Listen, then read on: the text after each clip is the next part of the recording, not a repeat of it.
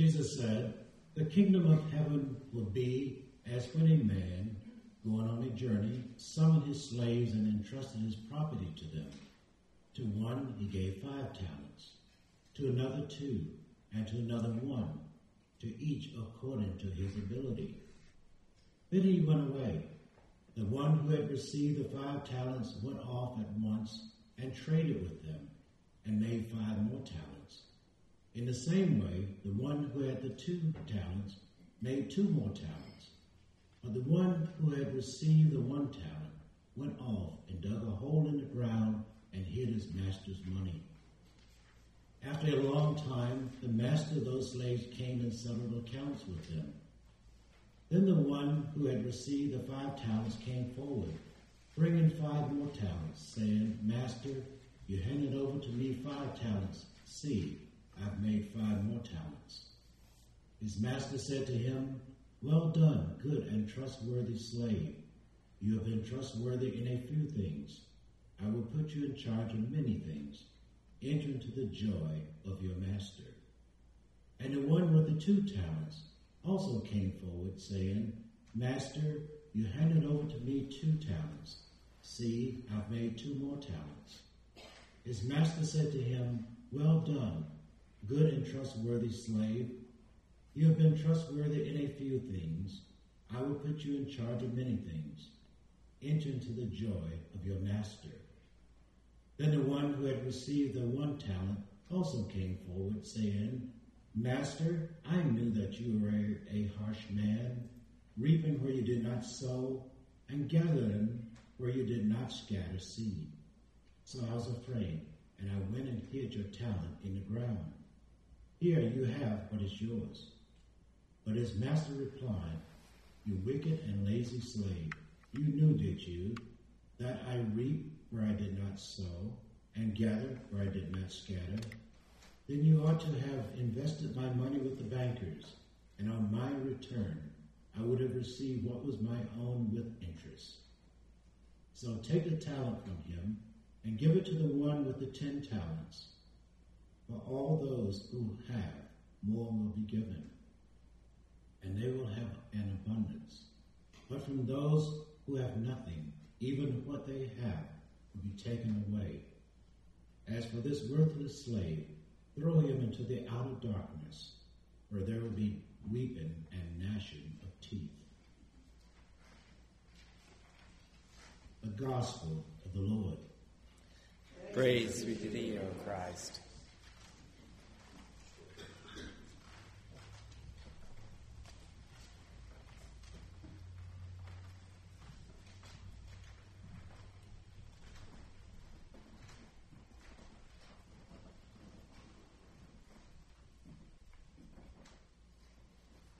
Please pray with me.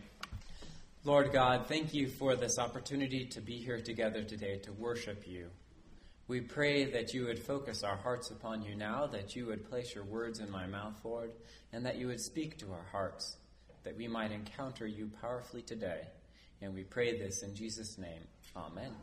Please be seated. Good morning. It is so good to see you all today. Well, I love ice cream. That's not a shocking statement, is it? But I do. I mean, it's so good. Anyone else like ice cream? Anyone not like ice cream? Are you serious, Ray? Last time I had ice cream, I was 6. Wow. Now that is a shocking statement. But I love it. I mean, that balance of sweetness and creaminess, the texture, the coldness on your tongue, the ability to freeze your brain with it. I mean, there's so many neat things about ice cream, right? So you can understand, I'm sure you can empathize with me, how hard it was for me when I went on a date with our youngest daughter, Ella, and I got her a bowl of ice cream, but none for myself. Can you imagine the turmoil that was going on in my soul at that moment? Right? And you can, I'm sure, understand when she would turn the other way and I would sneak a little bite, right? She'd be looking at something else in the store and I'd just grab the bite and then put the spoon down real quick and pretend like nothing happened. That makes perfect sense, doesn't it? You would do the same, wouldn't you? Steal from your 3-year-old? Yes. Well, I mean, because she can nurse a bowl of ice cream until it's all just melted, right? Till it's like half full of just juice. Right? And who likes ice cream like that? Oh, ew. No, it has to be cold and frozen. That's how I like it, at least. Right? She just likes it as over sweet milk. But me, I like it that. And so I was trying to help her. I was doing the kind and generous, faithful thing as a father in preserving a nice frozen mass of ice cream with no drips on it. You see, stealing a bite is so much easier than asking for a bite. Don't you think? Isn't it? It really is, isn't it? Come on.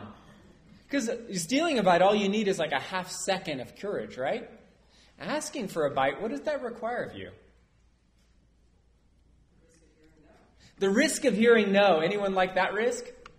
I hate that risk. Right? I would much rather snatch one and just take it for myself than risk hearing no. Right? Because me stealing a bite reveals about me two things. One, that I assume that my 3-year-old will say no to me, which she probably won't. I mean, because she's super sweet most of the time. So that assumes that of her. And the other thing that it assumes is that I am selfish and that I put my desires over anyone else. All right, those are the two things that snatching the bite mean.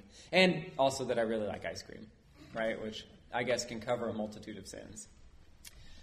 Something like that, something like the stealing of the bite of ice cream is happening in our gospel passage for today. Right? We have the Gospel of Matthew, and in this Gospel, Jesus says the kingdom of heaven is like a man who goes away on a journey. And while he is away, he gives 3 slaves a certain amount of money to watch over and care for. One gets 5 talents. Talent was a lot of money, right? It was a ton of money. It was like 20 years of labor for a normal laborer. He gives one 5 talents, one 2 talents, and one 1 talent, each according to how gifted they are and how he thinks they'll invest it. Now, no mention is made here of expecting that they'll do anything with it. He doesn't have any kind of clause that says, like, I expect to make 15% on my investment or to beat the market or whatever. No, he just gives it to them. But in short order, the first 2 slaves invest and make more money. The third, what does he do with the money? Buries it in a hole. That's right. Very intelligent thing to do. Because he was, worried he didn't want to lose it in the market. It was volatile times. The Dow Jones was like maxing out at about 7, I think, in those days. And so the master's gone for a long time, and he comes back and he invites in the slaves to ask them what has happened to his money. So slave number 1 comes in and says, what does he say? I doubled it. That's right. You gave me 5. Here's 5 more. And the master's reply is, well done, good and trustworthy slave. You have been trustworthy in a few things. I will put you in charge of many things. Enter into the joy of your master. It's this great congratulatory blessing that the master gives slave number 1. So then slave number 2 comes forward, and he says, you gave me 2, I made 2 more. So the master says again, well done, good and trustworthy slave. You have been trustworthy in a few things. I will put you in charge of many things. Enter into the joy of your master. Both of these guys, regardless of how much they had or regardless of what they were given initially and how much profit they made, both of them are given the same encouragement. Both of them are given this blessing and this welcome into the joy. Boy, this is going well at this point. You think it's going to keep going this way? No, I don't think so. Everyone's happy. Everyone's getting rewarded. And I'm sure that slave number 3, the hole digger guy, he was feeling pretty confident, right? Everyone else is entering into the joy. So he's thinking, ooh, this is going to be good, right? And so he rolls in with what I would consider a fairly bad sales presentation. In slave number 3's words, Master, I knew that you were a harsh man, reaping where you did not sow and gathering where you did not scatter seed. So I was afraid, and I went and hid your talent in the ground. Here you have what is yours. Not the best presentation I'd ever hope for, but that's what he tries. To which the master replies, You wicked and lazy slave. You knew, did you, that I reap where I did not sow and gather where I did not scatter? Then you ought to have invested my money with the bankers, and on my return I would have received what was my own with interest. So take the talent from him, and give it to the one with the 10 talents. For to all those who have, more will be given, and they will have an abundance. But from those who have nothing, even what they have will be taken away. As for this worthless slave, throw him into the outer darkness, where there will be weeping and gnashing of teeth. Now, this isn't the simplest of parables, is it? It's not one that has just an easy moral that we can just kind of apply into our lives. This one's a little more complicated. I mean, it just seems to defy nailing down. But there is a main theme in this parable. The main theme that this all comes down to is not how we invest the talents, which is a kind of an easy fruit that we think we might grab a hold of. It's not about how we invest the talents. Rather, it's about how do we perceive the master. Now, I've always viewed the master in this parable like slave number 3. Anyone else ever seen that or thought that this master's obviously a jerk? Right?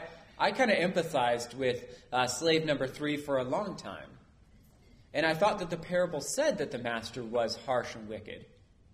But you know what? This parable does not ever say that he is. The parable does not ever assert what slave number 3 says. Instead, the master's response to slave number 3 just goes along with his belief. He says, do you say that I'm a harsh man? Well, here you go. Here's some harshness for you. There is the master never is established as being a harsh man. Rather, we see the master as joyous and rewarding in the other 2 examples. We see him as welcoming, as giving gifts to those who have blessed him, as welcoming them and blessing them and bringing them into his joy. That's how the master is seen. It's only to the slave who sees him as mean that he is mean. Now, the way the talents are used points back to this point about how the slaves view the master. The first 2, they see him as loving, and so they want to serve him openly and bless him. The third slave sees him as harsh and doesn't want to do anything for him. This relationship with the master shapes the behavior of the slaves. Is this making sense? Right? How they perceive the master has everything to do with how they invest his talents. In this passage, God is trying to tell us something about our relationship with him. He's trying to show us that relationship shapes behavior. When I'm snatching ice cream from my daughter's bowl, what am I showing? Sneakiness, that's right. And what is the sneakiness motivated by? Selfishness, greed. Hey, that's not very nice. Yeah, you're right. Absolutely, greed. And what else? What does it say about how I view my daughter? Yeah. What's that? Easy mark, that's right. No, you're right. It shows that I see her as selfish and greedy too. Right? I put my brokenness upon her and I say, she obviously wouldn't share with me because would I share with her? Well, maybe a little bit. But, I am a person who wants the whole bowl for me. That's what this parable reveals to us, is that relationship shapes behavior. The reason we do things is because we have a certain understanding of that person we are relating to. So what is our relationship with the master then? How do we see God? Do we see him as broken, judgmental, malicious, vindictive, always repaying evil for evil? If so, this will shape the use of our talents. They will shape the use of the resources that God has given us. We will be selfish, shameful, hiding, secretive, and controlling. It'll just happen naturally, won't it? Because it's shaped by the relationship. Or do we see him as loving, gracious, the giver of all gifts? If so, we will be generous, faithful, caring, and loving in response to him. Now, the reality is, no matter how we view the Father, that all of us, in some way or another, are snatching ice cream from the Lord's bowl. We all, to some degree or another, don't completely trust him. Is that true? Yeah? All of our trust falls short at some point. And this is why Jesus Christ came and lived as one of us, yet without sin, and offered up everything to the Father, even his life, so that God could offer us the free gift of his grace. It was because we are, at our very core, ice cream snatchers, that God offered us grace through Jesus Christ. So let's receive his grace with joy. And in response to that free gift of his grace, let's offer up our talents to him. Let's offer up our money, our abilities, our strength, our minds. This week, I want to challenge us. Let's remember what God has done for us. Let's think on what he has offered up for us. And let's pray that he would make us conscious of how we invest ourselves, our time, our talent, and our money, so that we might faithfully serve the God who serves us and live out the life that he has called us to live. Let's pray. Lord God, thank you for giving us everything. Thank you for living a perfect life, Lord, living a life of complete holiness so that through your death and sacrifice, Lord, we might be forgiven. We pray that you would help us to accept this grace. Lord, in this week, may we live out that a life of faithful response to you, a life which says thank you with our every breath and our every action. Lord, help us to be generous. Help us to be faithful with the gifts you have given us, and may we return them to you with joy. And we pray this in Jesus' name. Amen.